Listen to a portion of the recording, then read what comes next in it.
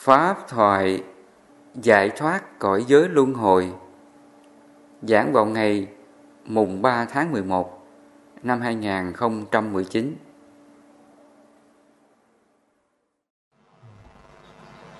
Thì trong các thế giới luân hồi sinh tử chúng ta, nó có 6 cái trạng thái. Mình còn gọi cái từ là 6 cõi giới luân hồi: trời, người, Atula, địa ngục, ngạ quỷ và súc sinh. Đó là 6 cái thế giới luân hồi trong tâm thức của ta. Thì cái pháp Phật dạy chúng ta đó, tu nhằm để mình giải thoát 6 cái trạng thái luân hồi đó, thì mình sẽ được ở trong Niết Bàn. Thì trước hết á, là mình giải thoát những cái phần các cõi mà thấp nhất, như là địa ngục, ngạ quỷ và súc sinh. Đó là những cái cõi đau khổ nhất, và chúng sinh lầm lạc, chìm đắm trong cái 3 cõi khổ này. Trước khi để mình hiểu được 3 cõi khổ địa ngục, ngạ quỷ, súc sinh đó, thì thầy cũng giải thích sơ qua để cho mình hiểu. Thì cõi địa ngục chỉ cho là trạng thái đau khổ của tâm thức và thể xác. Thể xác mình bị những cái cơn đau như là bệnh tật, tai nạn, rồi nhiều cái khổ đến với thân xác này. Khi mà nó đau, nó làm cho mình như chết điếng như vậy. Có người đau quá là xỉu luôn, không còn tự chủ được. Đó là cái đau của thể xác. Hoặc là có người đau là không phải là một ngày một giờ, mà cái đau này nó truyền miên, nó kéo dài từ ngày này qua ngày khác, mà không hết cái cảm thọ khổ đó. Như trước đây mình hiểu là địa ngục vô gián, người phải bị cái khổ triền miên liên tục, không gián đoạn. Thì cái nghĩa vô gián là như vậy. Cái người này phải chịu cái khổ đau về thể xác liên tục, không gián đoạn. Thì có những người ta bị những cái trạng thái khổ là như vậy. Hoặc là nó có những cái trạng thái địa ngục cũng là khổ, nhưng mà nó nhẹ hơn. Nó thuộc về tâm thức chúng ta. Tâm thức mình nhiều khi nó cũng khổ lắm. Tâm thức mình buồn khổ điều gì, bất an điều gì, không bằng lòng điều gì, bất tội nguyện điều gì, mà trong tâm mình nó cứ u buồn, uất hận, chán nản, vân vân, thì cái tâm đó cũng gọi là địa ngục. Thì cái địa ngục này thì nó nhẹ hơn là cái đau về thể xác. Khi cái đau thể xác thì nó gắn liền với cái tâm thức của ta, nó làm cho mình vừa đau thể xác vừa tâm thức, thì đó là địa ngục. Mà cái địa ngục mà đau nhất, khổ nhất ấy. Còn có người thì không có đau về thể xác, nhưng mà cái đau khổ về tinh thần. Trong tâm mình nó cứ đau khổ, buồn bực, buồn chán, suốt ngày nó cứ u sầu, không có hóa giải cái trạng thái tâm đó, thì cái đó cũng gọi là địa ngục. Nói chung là địa ngục nó chỉ cho là cái trạng thái khổ của tâm thức và thể xác mà thôi. Nếu mình khổ nhiều thì nó là vô gián, liên tục gọi là vô gián. Nếu mình khổ ít thì nó cũng là địa ngục, nhưng mà nó là những cái trạng thái địa ngục nhẹ hơn. Còn cái cõi ngạ quỷ á, nó cũng chỉ cho là cái khổ của tâm thức và thể xác luôn nha. Ví dụ như là cái người mà thiếu thốn về vật chất đi, cơm không đủ ăn, áo không đủ mặc, suốt ngày họ cứ nghĩ đến cái việc đó, và nghĩ đến việc đó là nó tạo thành cái sự lo âu, buồn khổ về cái ăn uống. Hoặc là chúng ta thấy có những người phải chịu cái cảnh là không có ăn được, đói mà ăn không được. Nó có những người mà đói mà ăn không được đó. Trước đây thầy có nghe những câu chuyện thương tâm lắm. nó có những đất nước mà người ta thiếu lương thực, thiếu nước uống, và hàng ngày người ta sẽ chịu những cái cơn đói khát nó hành hạ, mà đến mức độ á, là để mà cho nó mất cơn đói này á, thì họ dùng cái loại sơn á, cái mùi sơn gì đó, ngửi vô là nó giả cái cơn đói đi, nó làm cho cơn đói không có hành hạ thể xác họ, là như vậy. Thì cái này gọi là cái trạng thái của ngạ quỷ, gọi là quỷ đói đó. Cái quỷ đói là cái trạng thái khổ nhất là như vậy. Nó thuộc về thể xác. Hoặc là cũng có những người cũng khổ về cái trạng thái ngạ quỷ, nó thuộc về tinh thần. Nghĩa là cái tâm của người này á, quá ích kỷ, quá tham lam bọn sẻn, vật chất, tiền bạc. Khi mình không được cái điều đó thì nó làm cho mình là bất an, đau khổ về vật chất.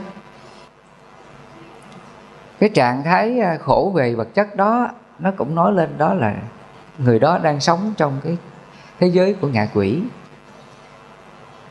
Hoặc có người á, là họ tiếc nuối những cái điều họ không thành công.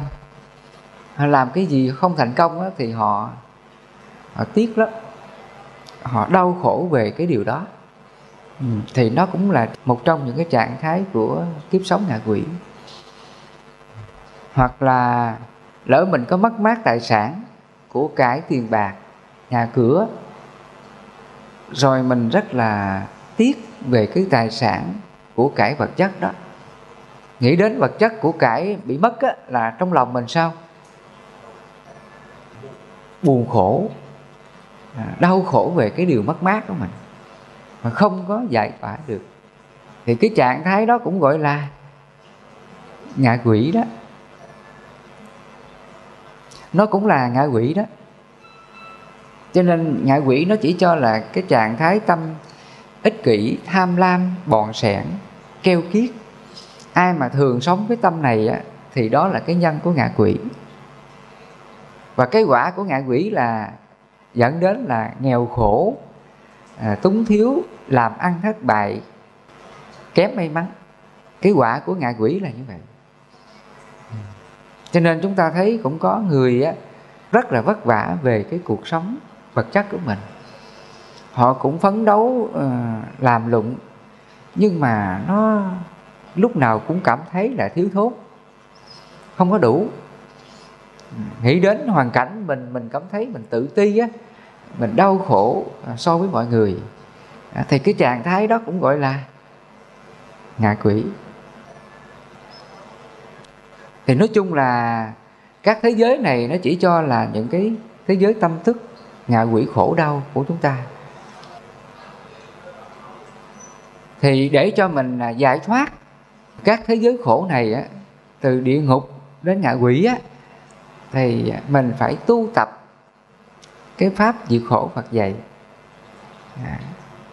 Mà đầu tiên Đức Phật dạy mình cái pháp diệt khổ á,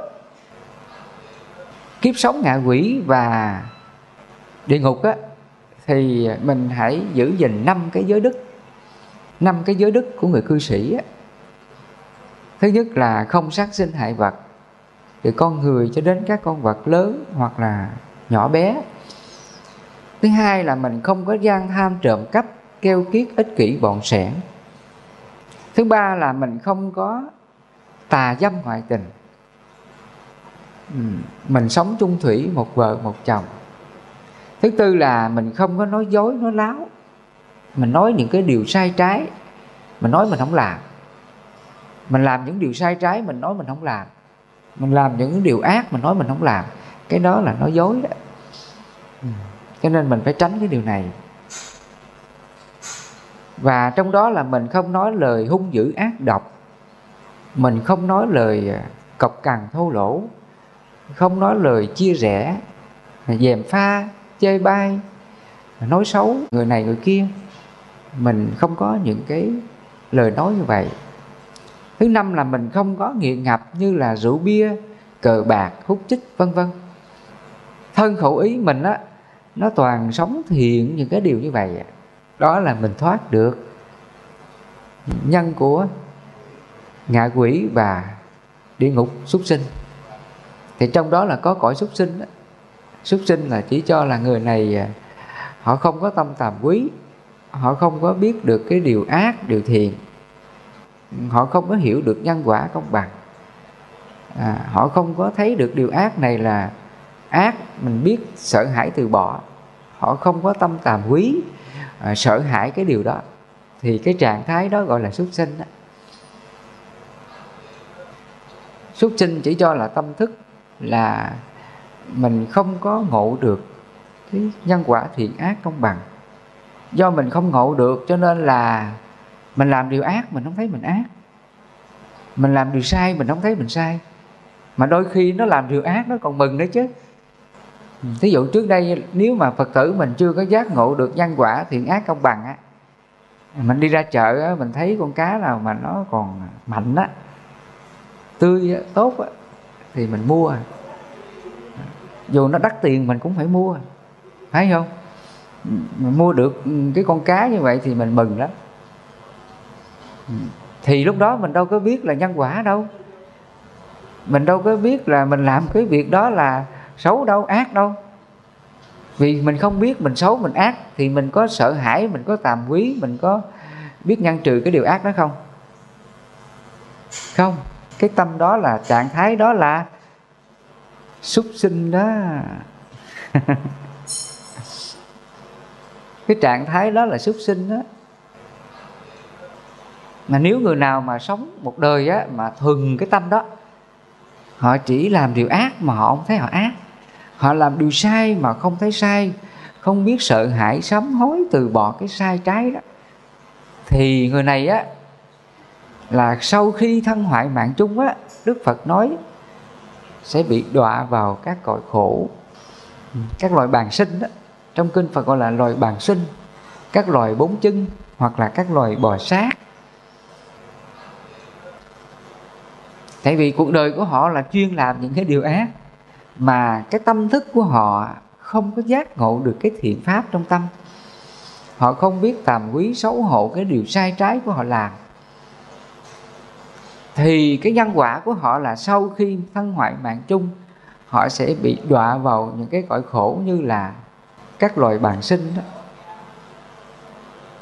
Loài bàng sinh là các loài động vật á, như là trâu, bò, heo, chó, gà, vịt. Thì các loài này mình thấy chúng có ý thức, trí tuệ giống như mình không? Không có. Các loài động vật nó không có ý thức, nó không có trí tuệ giống như mình.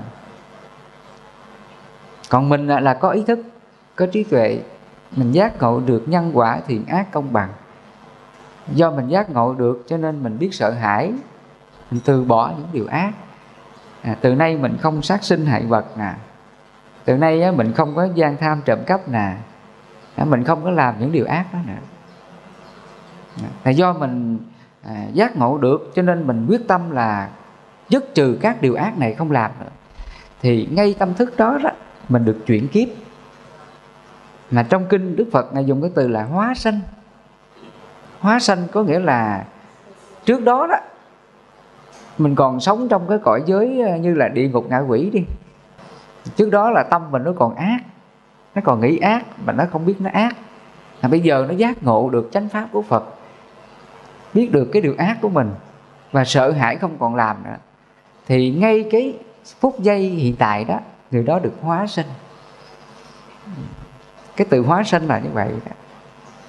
Hóa sinh là chuyển kiếp từ một cái kiếp đau khổ, vô minh, lầm lạc si mê, mà bây giờ mình tỉnh ngộ ra, mình thấy được cái điều ác đó mình không dám làm nữa, mình từ bỏ nó luôn. Từ nay là thân khẩu ý này không làm cái việc sát sinh, gian tham trộm cắp nữa, thì ngay đó là mình hóa sinh vào cõi người. Lúc đó là mình được giải thoát được 3 cõi khổ rồi, phải không? Địa ngục, ngạ quỷ và súc sinh liền. Mình được hóa sinh, tâm thức này mình được hóa sinh rồi, thì nhân quả ngay đó là dừng lại luôn đó. Nó dừng lại kiếp khổ mình luôn đó quý Phật tử. Cho nên Đức Phật nói là pháp ta thiết thực hiện tại, không có thời gian đến để mà thấy, có quả tức thời, chỉ người trí tự mình giác hiểu. Khi mình giác hiểu xong thì mình biết xấu hổ, mình từ bỏ cái việc ác đó, thì tâm thức này chuyển kiếp liền. Nó sẽ hóa sinh vào loài người. Loài người là người có lương tri lương tâm, có tâm tàm quý, có cái đạo đức, sống thuần thiện, có hiếu với ông bà cha mẹ, tử tế với bạn bè, sống chung thủy, vợ chồng, và sống biết nhường nhịn anh chị em. Mình không có tranh đua với ai điều gì. Khi mình hành động điều gì á, thì tự lòng mình biết xấu hổ, cái sợ hãi. Mình làm điều sai này á, mình biết mình xấu hổ, mình không làm, mình tránh đi. Nó có cái tàm quý, nó có cái lương tâm, lương tri để mà xả bỏ những cái điều xấu xa, tội lỗi trong tâm mình. Đó là thế giới loài người đó.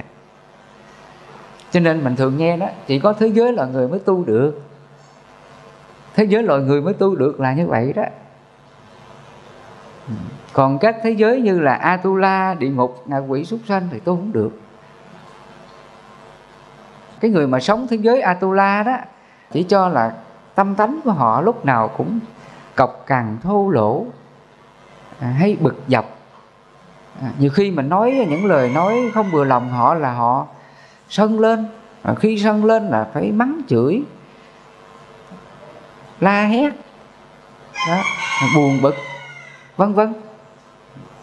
Nhiều khi mình nói những lời nói cũng vừa thôi, họ nghe xong họ nói lại, cãi qua cãi lại, rồi cuối cùng gia đình thì sao? Mất hạnh phúc. Cho nên những người mà sống với trạng thái Atula đó là cái trạng thái là buồn bực, sân giận, cọc cằn, thô lỗ. Mà cái trạng thái Atula mà nặng nhất là đánh lộn lẫn nhau. Khi sân lên đó, rồi đánh lộn, đấu tranh, rồi dẫn đến giết hại lẫn nhau, thì cái đó cũng gọi là Atula luôn. Thì đối với những cái cõi như là Atula nè, địa ngục, ngạ quỷ, súc sinh đó, thì các cõi này là khó tu lắm. Những người mà thường sống trong các cõi giới này thì mình khó khuyên bảo họ lắm. Ví dụ á, trong gia đình Phật tử á, nếu mình gặp người nào mà có cái tính mà tham lam, ích kỷ á, keo kiết bọn sẻn á, thì mình sống với họ là có khổ không? Quý Phật tử, khổ lắm. Bây giờ á, mình kêu họ là biết bố thí nè, làm việc thiện nè, biết giúp đỡ mọi người xung quanh nè, thì mình kêu họ làm, họ có làm được không? Quý Phật tử, khó lắm. Mà đôi khi mình nói ra những điều thiện á, họ nói là phải đừng có dạy đời tôi, đừng có bao đồng đó. Họ còn nói cái chuyện đó đó. Cái chuyện này Phật tử có gặp chưa? Như khi mình cũng khuyên họ là thôi bây giờ biết làm thiện nha, biết giữ giới nè, đừng sát sinh nè, đừng gian tham trộm cắp nè, đừng uống rượu nè, vân vân. Mình đến mình khuyên họ đó, thường là họ không nghe. Mà đôi khi họ còn cãi lại nữa, nói là đừng có dạy đời tôi, đừng có làm cái chuyện bao đồng. Trong cuộc sống này chúng ta cũng thường gặp những người như vậy. Cho nên đối với những cái hạng chúng sinh á, mà sống trong những cái cõi đó là mình khó nói cái thiện pháp cho họ nghe lắm. Mình khó khuyên bảo họ lắm với Phật tử.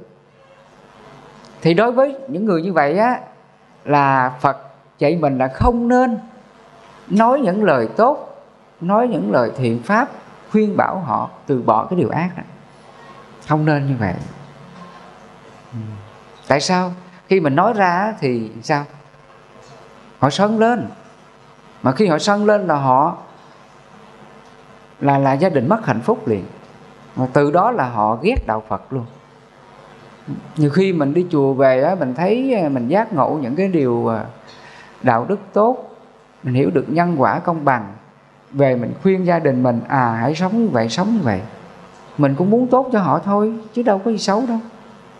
Nhưng mà khi mình nói ra những cái lời thiện pháp đó, những lời khuyên lơn cho họ nghe đó, mà họ không có hoan hỷ đâu, thậm chí là họ mắng chửi mình nữa đó, mà thậm chí là họ nghĩ đến người tu là cái điều chướng ngại gia đình họ.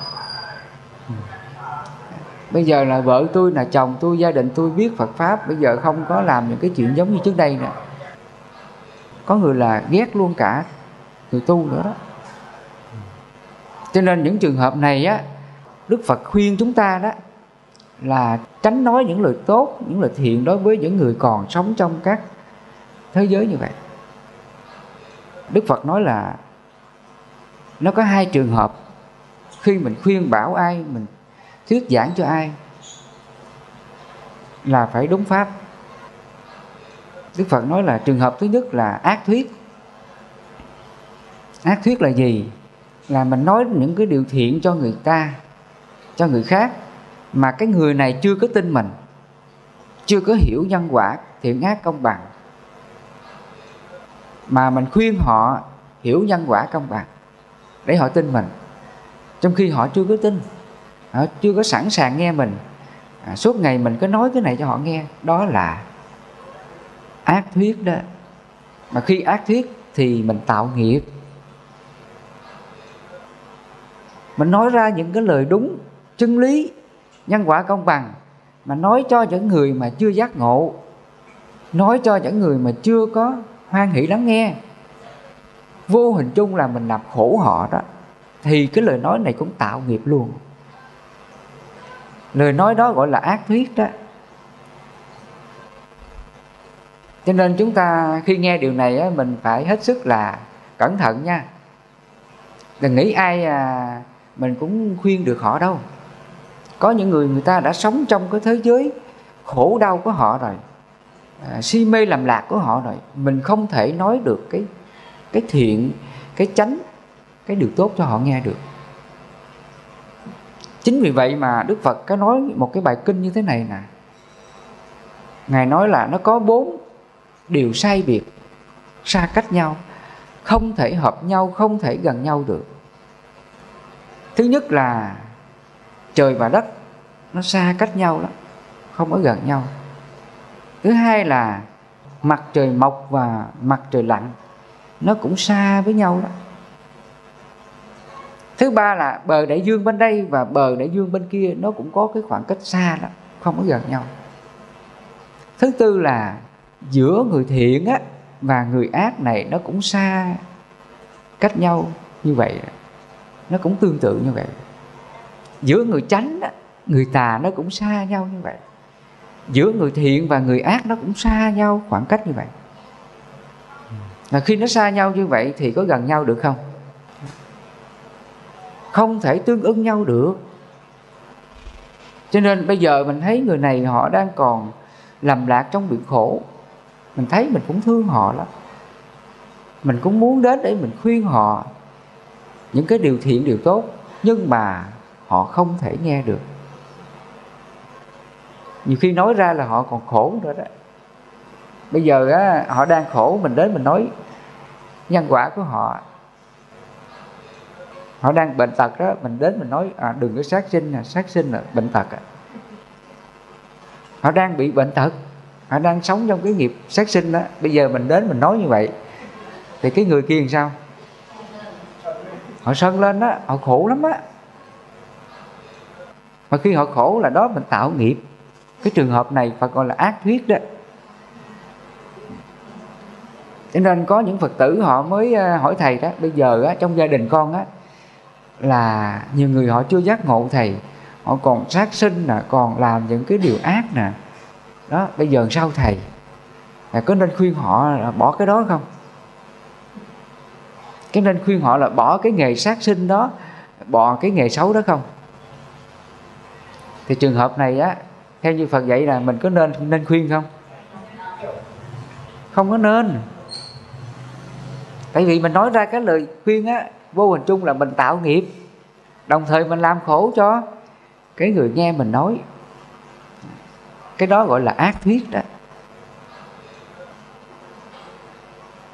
Cho nên Đức Phật có nói là thuyết pháp phải đúng thời, không có phi thời. Mình nói pháp cho ai mình cũng phải lựa người này có duyên, hợp duyên, hoặc là họ tha thiết hỏi mình thì mình nói pháp, nói ra chân lý, nói ra sự thật về khổ, nguyên nhân của khổ. Và khi mình nói ra, cái người kia họ nghe, họ giác ngộ được, họ từ bỏ được, thì đó là thiền thuyết. Mình nói pháp như vậy là mới có công đức. Nói pháp như vậy là mình không có tạo nghiệp, khẩu nghiệp cho mình. Cái đó gọi là thiền thuyết đó. Cho nên á, khi chúng ta hiểu ra điều này á, thì từ nay á, mình gặp ai mà chưa có duyên lành, mà chưa có giác ngộ á, thì thôi đừng có nên khuyên họ nha. Đừng có nên khuyên họ ăn chay nè, làm thiện nè, đừng sát sinh nè, vân vân. Đừng có nên như vậy. Mà đối với những người này á, là để nhân quả sẽ dạy họ, để cái nhân quả sẽ dạy cho họ, chứ mình không thể dạy họ được. Vì vậy trước đây mình còn nghe cái câu nói đó là Bồ Tát sợ nhân, chúng sinh sợ quả. Bồ Tát sợ nhân nghĩa là chỉ cho người có trí tuệ, giống như là thầy Phật tử nè, mình có trí tuệ phải không? Mình hiểu được nhân quả thiện ác công bằng. Khi mình hiểu được nhân quả thiện ác công bằng á, mình biết làm điều ác đó, là mình bị đọa nè, mình bị khổ nè. Thì khi biết trước như vậy mình dám làm không? Không dám làm. Cái đó gọi là Bồ Tát đó. Những người á làm Bồ Tát là người ta biết xấu hổ lương tâm của mình. Họ không có dám làm điều ác, điều xấu nào cho ai. Lỡ người ta có làm khổ mình á, mình cũng hỷ xả cho họ. Mình không có giận họ được. Nếu mình giận họ là mình hại mình rồi, phải không? Do mình có trí tuệ cho nên mình biết được là mình giận người kia là hại mình. Thôi mình thương xót hỷ xả cho họ đi. Đó là Bồ Tát đó. Bồ Tát là như vậy đó. Cho nên ý nghĩa Bồ Tát sợ nhân, sợ mình chấp nhận cái điều xấu, sợ mình làm điều ác, mình gây cái họa khổ cho mình. Đó là Bồ Tát đó. Còn thứ hai là chúng sinh sợ quả. Chúng sinh thì thường không có giác ngộ, và mình cũng không khuyên họ những điều tốt được, để mà họ tránh cái nhân quả xấu của họ được. Mình không thể khuyên được. Thì họ cứ làm điều ác, và khi cái họa khổ đến á, họ mới tỉnh ngộ ra. Lúc này lương tâm á, lương tri của họ nó mới khởi ra trong tâm của họ. Còn trước đó là họ không có khởi được cái lương tâm, lương tri giống như là Bồ Tát được. Đó. Thì để nhân quả đó đến với họ là họ mới thức tỉnh được. Là như vậy. Thì trong cuộc đời này chúng ta thấy nhiều trường hợp như vậy không? Rất là nhiều người như vậy. Khi mình bị cái nhân quả khổ đến rồi á, mình mới biết là tỉnh ra. Trước đây thầy cũng gặp nhiều trường hợp đó. Có cái gia đình này á, là trước đó họ làm cái nghề là giết mổ á. Họ nói là con làm cái nghề là giết mổ, nhưng mà gia đình con nhiều cái tai ương lắm thầy. Ngay cả bản thân con là cũng nhiều cái khổ, bệnh tật, là gia đình nhiều cái tai ương nó đến dồn dập như vậy. Rồi cũng may là lúc đó là con có duyên lành gặp được Phật Pháp, cũng nghe được quý sư, quý thầy giảng, và từ đó là con bỏ hẳn luôn. Con chuyển cái nghề đó luôn. Rồi con làm con mở cái quán cơm chay, con bán cơm chay. Quán bán cơm chay là bán rất là tốt, rất là đắt. Người tu cũng đến ăn, người cư sĩ, nói chung là bán được, và gia đình lại khá lên, mà bỏ được cái nghề. Đó là những trường hợp mà có những người mà người ta tâm sự với thầy. Thì phải đến cái nhân quả khổ đến cuộc đời của họ đó, họ mới tỉnh ngộ ra. Còn trước kia là không thể tỉnh ngộ được. Cho nên là ý nghĩa là chúng sinh sợ quả. Khi mà cái quả khổ đến rồi á, chúng sinh biết sợ rồi á, thì mới dừng lại được. Còn Bồ Tát Sợ Nhân là giác ngộ được nhân quả, tự mình từ nay là bỏ hết điều ác, tự mình không dám làm điều ác nào với ai nữa. Đó là Bồ Tát. Đến đây mình mới tu được nha. Đến đây mình tiến hơn nữa là mình làm thánh luôn. Từ Bồ Tát mình tu riết là mình sẽ thành là Phật, thành là A-la-hán. Cho nên mình thường nghe trong kinh Đức Phật thường nói đó, trước kia ta là Bồ Tát, ta còn đang tu. Trong 49 ngày đêm đó, Đức Phật Ngài siêng năng tu tập, ngăn trừ những cái điều ác, những cái điều phiền não đau khổ trong tâm của Ngài. Những cái tâm khổ nào đến với Ngài đó, thì Ngài nói rằng là nếu mà ta chấp vào ngươi á, thì ta khổ á. Bây giờ ta biết xả, ta không chấp nữa. Những khi mà tâm Ngài nó phiền não ai, buồn bực ai, đau khổ điều gì trong lòng á, thì Ngài thường nhắc cái tâm như vậy, tác ý Ngài xả. Thì những lúc Ngài đang tu như vậy á, thì Ngài nói rằng đó là ta đang còn là Bồ Tát. Khi ta là còn Bồ Tát, ta tự nỗ lực tu tập như vậy. Và qua 49 ngày đêm, Đức Phật Ngài diệt hết những cái phiền não đó. Ngài không còn khổ nữa. Tham sân si mạn nghi, các lậu hoặc kiết sử, Ngài đoàn diệt sạch. Thì Ngài chứng được quả vô lậu A-la-hán Niết Bàn. Ngài chứng được quả Phật vô thượng Bồ Đề chánh đẳng chánh giác. Thì lúc này là Ngài thành Phật rồi, không còn là Bồ Tát nữa. Cho nên ý nghĩa Bồ Tát chỉ cho là những người còn đang tu nha, chỉ cho là các vị thánh còn đang tu. Mà khi mình tu xong rồi, mình hết khổ rồi, hết nghiệp tham sân si mạn nghi rồi, thì lúc này mình thành là A-la-hán, thành là Phật, là như vậy. Còn bây giờ chúng ta là còn đang là Bồ Tát nha. Thì Thầy nhắc lại cái vấn đề là mình phải giải thoát từng phần. Khi mình giác ngộ rồi, mình là Bồ Tát rồi á, thì từ nay mình thoát được các kiếp khổ rồi đó. Như là địa ngục, ngạ quỷ và súc sinh. Trong ý thức mình nó diệt cái tâm vô minh rồi, nó diệt cái tà kiến rồi, si mê rồi. Thì từ nay mình làm cái gì á, thì trí tuệ này nó hiểu hết. Cái điều này ác không làm, điều này tốt mới làm. Thì cái tâm đó là mình đã giải thoát được 3 cõi khổ: địa ngục, ngạ quỷ và súc sinh. Mình thoát được rồi đó. Và khi mình giải thoát 3 cõi khổ này á, thì dù cho nhân quả xấu nào có đến, nhân quả khổ nào đến, thì mình không còn khổ với nó được nữa.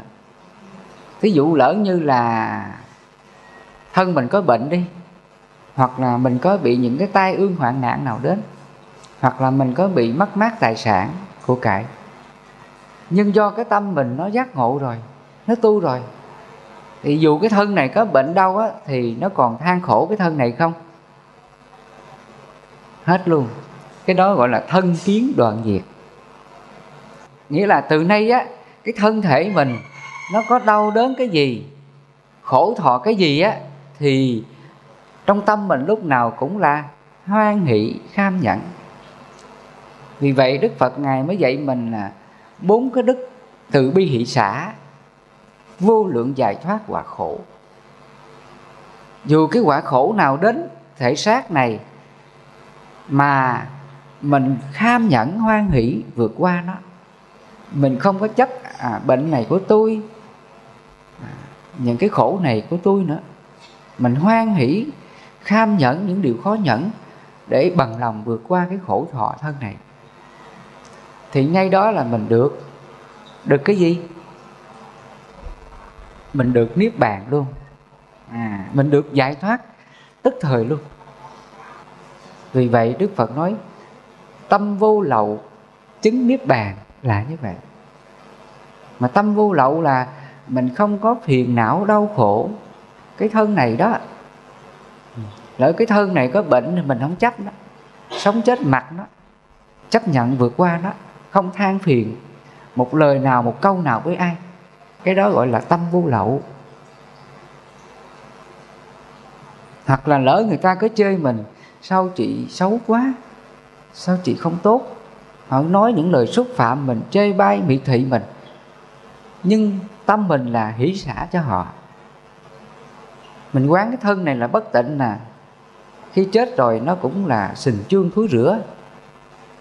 Thân này là vô ngã nè, chết rồi mất hết, đâu còn cái gì của mình đâu. Tài sản của cải vật chất và sắc đẹp vân vân, nó đều là hoại diệt sạch, không có gì của mình. Cho nên khi mình hiểu được cái lý vô ngã của thân tứ đại này, như vậy á, thì mình không còn chấp thân này nữa. Đẹp xấu thì mặc nó, người ta khen mình đẹp thì mình không chấp, vui mừng đó. Lỡ người ta chê mình xấu thì mình cũng không có phiền não cái lời chê đó. Mình xả cái tâm là đẹp xấu đó, thì ngay đó là niết bàn.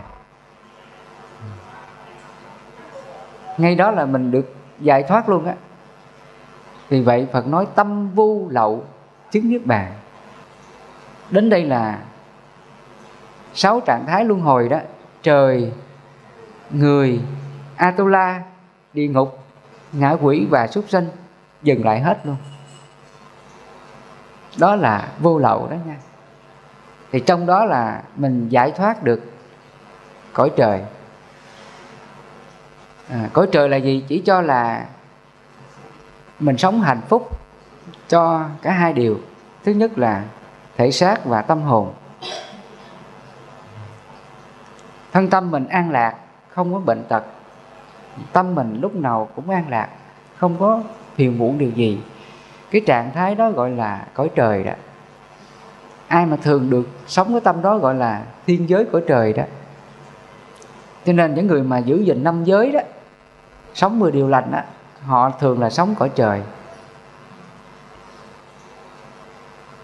Và do mình được có cái cuộc sống hạnh phúc đó, nhưng mà trong tâm mình á, nó không có chấp trước cái điều đó.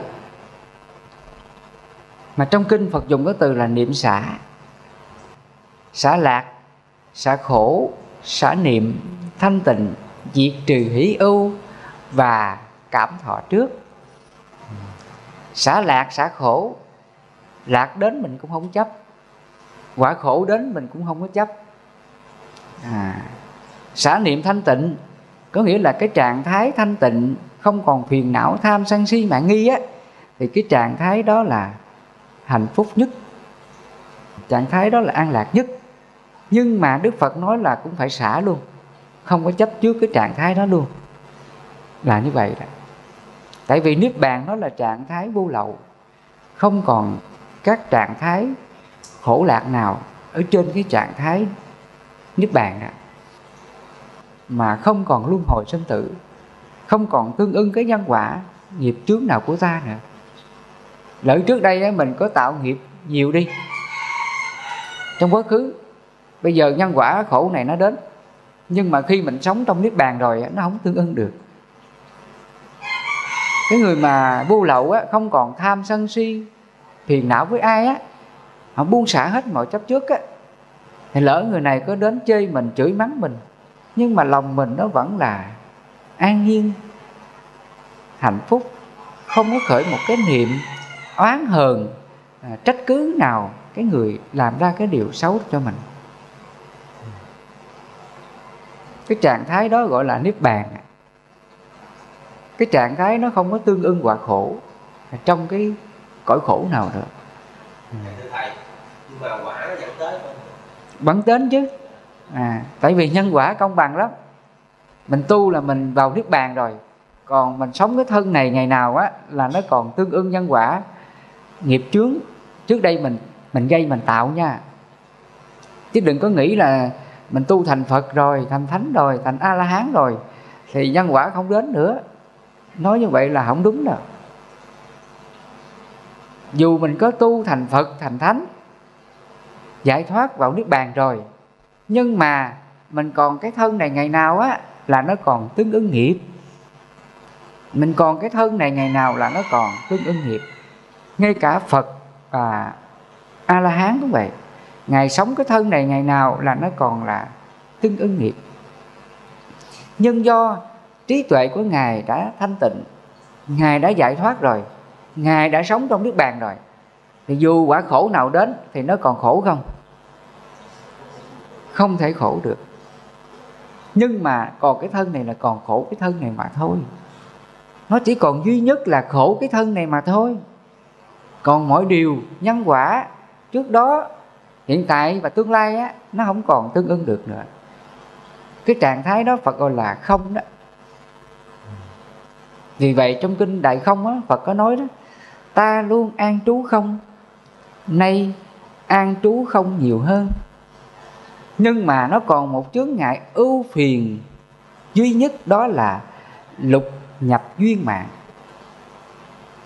Lục nhập duyên mạng là gì? Là cái thân tứ đại này nè, nó còn là 6 căn: mắt, tai, mũi, miệng, thân, ý. Nó duyên với lục trần á, sắc, thinh, hương, vị, xúc, pháp. Hai cái duyên này gặp nhau thì nó tạo ra cái khổ của thân này.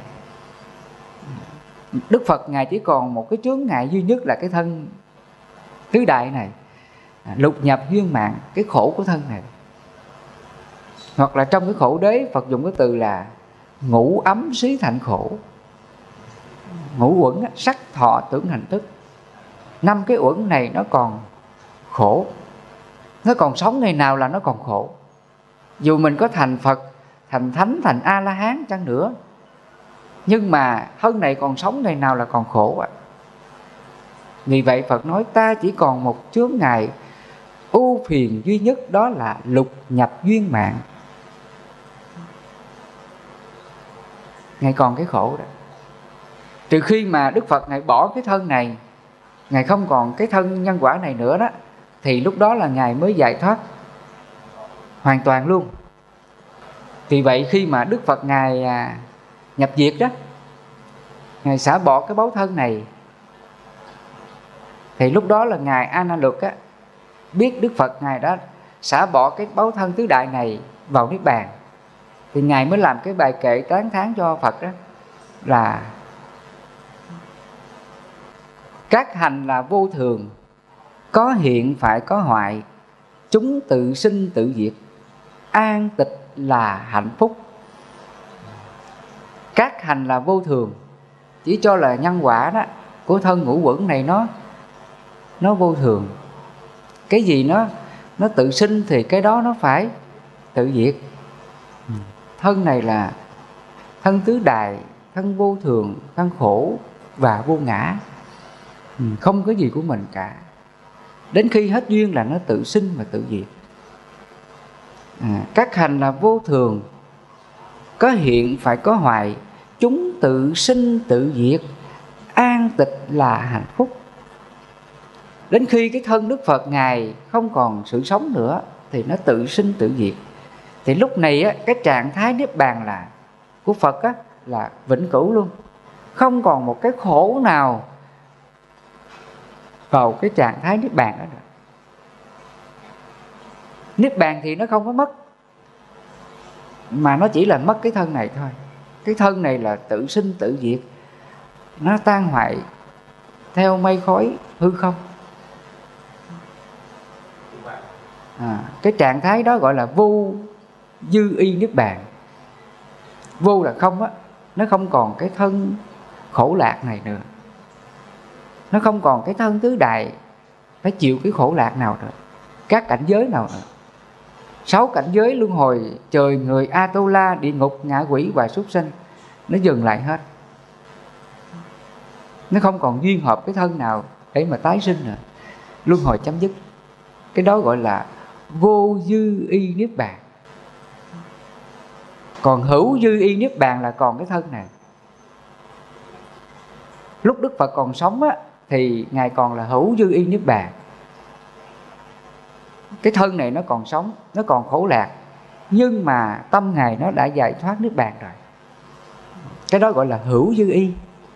Hữu dư y là nó còn khổ lạc đó, nó còn có cái hình tướng của thân này, cái đó gọi là dư y. Nhưng mà trong tâm Phật hết phiền não cái thân này rồi, Ngài đã giải thoát nó rồi, đó là niết bàn. Cho nên khi mà Đức Phật Ngài xả bỏ cái thân tứ đại này á, thì ngay đó là Ngài được cái trạng thái niết bàn vĩnh cửu, nó không còn dư y nữa. Cái đó gọi là vô dư y niết bàn, là như vậy đó. Còn chúng ta bây giờ mình còn sống nè, dù tâm mình có giải thoát hết phiền não đau khổ, thì mình còn là dư y, mình còn là hữu dư y niết bàn. Còn nếu mà mình chưa có niết bàn á, mình còn cho lăn trong biển khổ á, là nó còn là quả vị thục. Quả vị thục là gì? Là nó còn luân hồi trong 6 trạng thái luân hồi: trời, người, Atula, địa ngục, ngạ quỷ và súc sinh. Nó còn luân chuyển trong 6 cảnh giới này: trời, người, Atula, địa ngục, ngạ quỷ và súc sinh. Cái đó Phật gọi là quả vị thục. Còn quả vô lậu A-la-hán á, là chứng từ cái quả như là Dự Lưu, Nhất Lai, Bất Lai đến A-la-hán á, là không còn quả vị thục nữa, mà nó là quả 4 quả thánh: giải thoát, niết bàn, Dự Lưu quả, Nhất Lai quả, Bất Lai quả và A-la-hán quả. Ai mà đã chứng một trong 4 thánh quả này thì người này không còn chịu trong các quả vị thục: trời, người, Atula, địa ngục, ngạ quỷ, súc sinh. 6 trạng thái lục đạo luân hồi này nó chấm dứt, mà người này chỉ sống hướng vào niết bàn đó. Cho nên một người mà chứng được quả Dự Lưu á, họ đoạn trừ thân kiến, nghi nè, giới cấm thụ, thì họ không còn chịu quả vị thục nào. Lỡ cái thân này có bệnh chết đi, hoặc thậm chí là bị người ta giết hại mình chết, mà mình vẫn là niết bàn nha, vẫn là ở trong niết bàn luôn á, chứ mình không có chịu cái quả khổ nào cả. Nói đến đây thầy nhắc lại câu chuyện này nè. Một thời Đức Phật có một vị tỳ kheo này. Trong một đêm đó, vị này có cái duyên là gặp Phật trên đường đi đó. Thì Đức Phật Ngài cũng vào nghỉ qua đêm một cái ngôi nhà của người thợ gốm. Và cái vị này cũng đúng cái thời điểm đó là cũng vào cái nhà người thợ gốm đó mà xin ở đêm lại. Thì trong cái đêm đó đó, vị tỳ kheo này á là gặp được Đức Phật. Sáng hôm sau là Đức Phật Ngài mới đàm đạo với vị này. Đức Phật nói về Pháp. Thì sau đó vị này giác ngộ chánh Pháp của Phật. Thì sau khi cái buổi đàm đạo đó, thì vị này là được xin cáo từ Phật, đi lui ra để mà xin y bát, để trở thành là một vị tỳ kheo sống ở đời sống sa môn khất sĩ sinh ăn. Thì trên đường đi đó, không may á, vị tỳ kheo này bị một con bò điên á hút chết luôn, hút chết giữa đường như vậy. Và sau khi cái chết của vị này á, được Đức Phật được nghe các vị khác nói lại, thì các vị khác hỏi là vị tỳ kheo này sau khi được xuất gia và bị con bò điên hút chết như vậy, thì thọ sanh của vị này đi về đâu? Lúc đó Đức Phật trả lời rằng là vì vị này có lòng tin bất động vào ta, xử sự đúng pháp với ta, không còn sai pháp nào nữa, thì vị này sau khi thân hoại mạng chung á, được là nhập niết bàn, hóa sanh vào niết bàn luôn. Mặc dù bị con bò điên hút chết đó, nhưng mà vị tỳ kheo này cũng vào niết bàn. Là như vậy. Thì qua câu chuyện này chúng ta thấy là cái quả mà giải thoát niết bàn á, không còn dị thục cho lăng luân hồi sinh tử, là từ cái quả Dự Lưu, Nhất Lai, Bất Lai và A-la-hán. Khi mình chứng một trong 4 thánh quả này là mình hướng vào niết bàn. Trong đó là cái quả thứ nhất là Dự Lưu á, mình dứt trừ được thân kiến, nghĩa là mình không còn chấp thân đó. Từ nay cái khổ nào đến cái thân này á, mình không còn chấp nó nữa. Lỡ thân này có bệnh đau, mặt nó không có than khổ nó. Lỡ thân này có đói khát, không có ăn uống được á, thì mặt nó không có than khổ đó. Lỡ thân này có ai đánh đập mình, hành hạ mình hoan hỷ, không có than phiền than trách ai, thì cái tâm đó là thân kiến đoạn diệt. Mình không còn khổ về cái thân này nữa, không còn than phiền than trách khổ nào cái thân này nữa.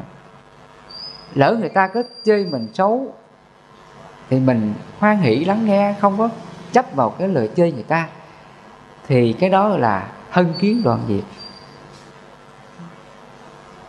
Nói chung là tất cả những cái hành khổ gì đến với thân này, tốt hay xấu, mập hay ốm, đen hay trắng, cao hay thấp, bệnh đau hay là mạnh khỏe, vân vân, hoặc là bị những cái tai nạn nào đến, thì mình xả hết, không còn chấp cái thân này. Đó là thân kiến đoạn diệt. Và khi thân kiến đoạn diệt là cái trạng thái tâm thức mình tương ưng niết bàn luôn. Mình không còn bị cái cảnh giới quả vị thục luân hồi, trời người Atula, địa ngục ngạ quỷ súc sinh nào nữa. Ngay đó là mình vào niết bàn luôn, là như vậy. Như vậy là để mình được giải thoát á, từ những cái cõi khổ như là địa ngục ngạ quỷ và súc sinh, đến là Atula, đến các cõi như là người, trời. Dù mình tu, mình có thành tựu được điều công đức gì, an lạc giải thoát gì, thì mình phải niệm xả luôn. Mình không chấp trước nó, mình không có kiêu mạn đó. Mình sống bằng cái tâm là vô ngã, hỷ xả hết. Cái tâm đó Phật gọi là xả lạc, xả khổ, xả niệm thanh tịnh, diệt trừ hỷ ưu và cảm thọ trước, là như vậy. Mình xả hết thì lập tức ngay hiện tại đó mình chấm dứt luân hồi sinh tử. Mình tương ưng vào trạng thái bất tử niết bàn vĩnh cửu luôn. Từ nay về sau là mình không còn tương ưng một cảnh giới nào nữa. Cái thân này mình sống chẳng qua nó là sống mà thôi. Sống để mình làm tròn cái trách nhiệm, làm tròn trách nhiệm của mình đối với đời này, đối với nhân quả gia đình của mình, đối với nhân quả chúng sinh, đối với mọi người xung quanh mình thôi. Chứ mình không còn tạo cái nghiệp duyên nào để mà duyên hợp tái sinh một cái đời sống kế tiếp nào nữa. Là như vậy. Thầy nãy giờ thầy trả lời cái câu hỏi như thế. Phật tử mình thấy rằng là cái việc tu để mình chấm dứt, không còn tái sinh một đời sống nào, một kiếp sống nào nữa. Mình không còn luân hồi vào 6 trạng thái luân hồi, trời, người, Atula, địa ngục, ngạ quỷ và súc sanh nữa. Thì cái pháp tu giải thoát này là ngay cái hiện tại này. Mình nương vào chánh pháp của Phật, đó là bát chánh đạo. Mà bát chánh đạo đó là giới định tuệ đó. Nhờ giới định tuệ mà nó mới dừng lại các trạng thái luân hồi này, để mình an trú vào niết bàn. Nhờ giới định tuệ mình mới dừng lại được, thấy không? Dừng lại các trạng thái, các thế giới khổ đó. Khi mình đã phát nguyện giữ giới rồi, thì từ nay mình đâu còn phạm vào 5 cái giới: sát sinh hại vật, gian tham trộm cắp, tà dâm ngoại tình, nói dối, nói láo, nói lời hung dữ ác độc. Không có nghiện ngập các thứ nghiện ngập như là cờ bạc, rượu bia, hút chích. Mình dừng lại các điều xấu này, thì coi như là 3 cái thế giới địa ngục, ngạ quỷ và súc sanh nó dừng lại liền. Nó không còn tương ưng nhân quả luân hồi vào 3 cái trạng thái khổ đó nữa. Và tiến xa hơn nữa là mình nương vào định, để mình diệt trừ những cái tâm bất thiện của mình. Ví dụ trước đây mình còn tham nè, mình còn sân nè, mình còn mạn nghi nè. Bây giờ mình nương vào cái pháp định Phật dạy. Pháp định Phật dạy là gì? Đó là tứ chánh cần, đó là tứ niệm xứ, ngăn ác diệt ác, những điều ác chưa sinh và đã sinh. Sinh thiện, tăng trưởng thiện, những điều thiện chưa sinh và đã sinh. Đó là pháp định đó. Ngày xưa Phật dạy mình tu thiền định là như vậy đó. Cái định này Phật gọi là định tứ cụ, định tứ chánh cần, ngăn ác diệt ác, những điều ác chưa sinh và đã sinh. Nghĩa là trước đây á, cái tâm mình nó đã sinh ra cái phiền giận ai rồi. Ai nói cái gì mình hay phật lòng, mình hay giận hay buồn khổ, cái đó gọi là đã sinh đó. Mà bây giờ mình tu rồi, trong tâm mình trước đây mình còn buồn giận ai á, bây giờ mình biết hỷ xả cho họ. Mình nghe ai nói điều gì không vừa lòng mình giận lên, thì lập tức mình chánh niệm cái tâm giận đó. Đồng thời mình tác ý là không nên giận. Mình giận là mình hại mình. Giận là ngu đó, giận là vô minh phiền não đó, giận là tạo nghiệp đó.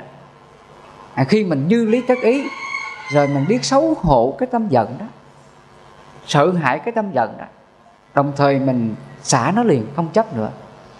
Đó là định đó. Nhờ cái định này á, mà cái tâm sân giận mình nó sẽ nguội lược dần, nó giảm dần. Cái này gọi là tu định đó quý Phật tử. Định là gì? Là chánh niệm tỉnh giác. Chánh niệm tỉnh giác trên 6 căn mắt, tai, mũi, miệng, thân, ý. Đừng để 6 căn này nó buồn khổ, giận dỗi, hờn mát, trách móc ai điều gì. Cái tâm mình luôn là hỷ xả và tha thứ hết, khoan dung độ lượng hết. Tâm mình nó giống như là đất, như là nước. Ai có chê bai, ai có làm cái gì thì mình không hờn giận. Mình biết im lặng vượt qua, không có buồn khổ ai. Cái tâm đó gọi là định đó. Cho nên người tu định là người biết kiểm soát chính mình.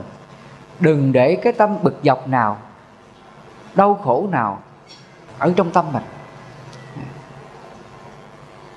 Tâm mình nó vừa khởi cái niệm giận là tác ý xả liền. Là như vậy. Đó là mình đang tu định đó. Nhờ cái định này mà cái giận mình nó mới hết. Vì vậy mình còn nghe cái từ là tam vô lậu học đó. Tam là 3 giới, định, tuệ. Nhờ giới mà mình mới dừng lại các điều ác. Mình không còn sát sinh hại vật, gian tham trộm cắp nữa. Đó là vô lậu đó. Nhờ giới mà mình không có nói lời hung dữ cộc cằn với ai. Đó là vô lậu. Nhờ giới mà mình không có sang tham ích kỷ, lừa gạt ai điều gì. Đó là vô lậu. Và khi mình vô lậu thì cái nhân quả luân hồi các cõi khổ, địa ngục, ngạ quỷ và súc sinh nó không còn tương ưng được. Là như vậy. Cho nên tam vô lậu học là như vậy. Vô lậu là không có điều ác trong tâm của mình. Người mà tu định á là luôn hỷ xả, không có tham sân si giận hờn ai điều gì, thì cái tâm đó là vô lậu. Đồng nghĩa là cái tâm đó là niết bàn luôn. Và mỗi khi nhân quả xấu nào đến, mình là người có trí tuệ, mình là người có giác ngộ rồi, thì mình hiểu rằng là nhân quả này trước đây mình tạo, khiến bây giờ đủ duyên nó đến. Người này hại mình, người này mắng chửi mình, người này ác độc với mình. Đó là của mình tạo ra. Trước đây mình gieo nhân, bây giờ mình gặp quả.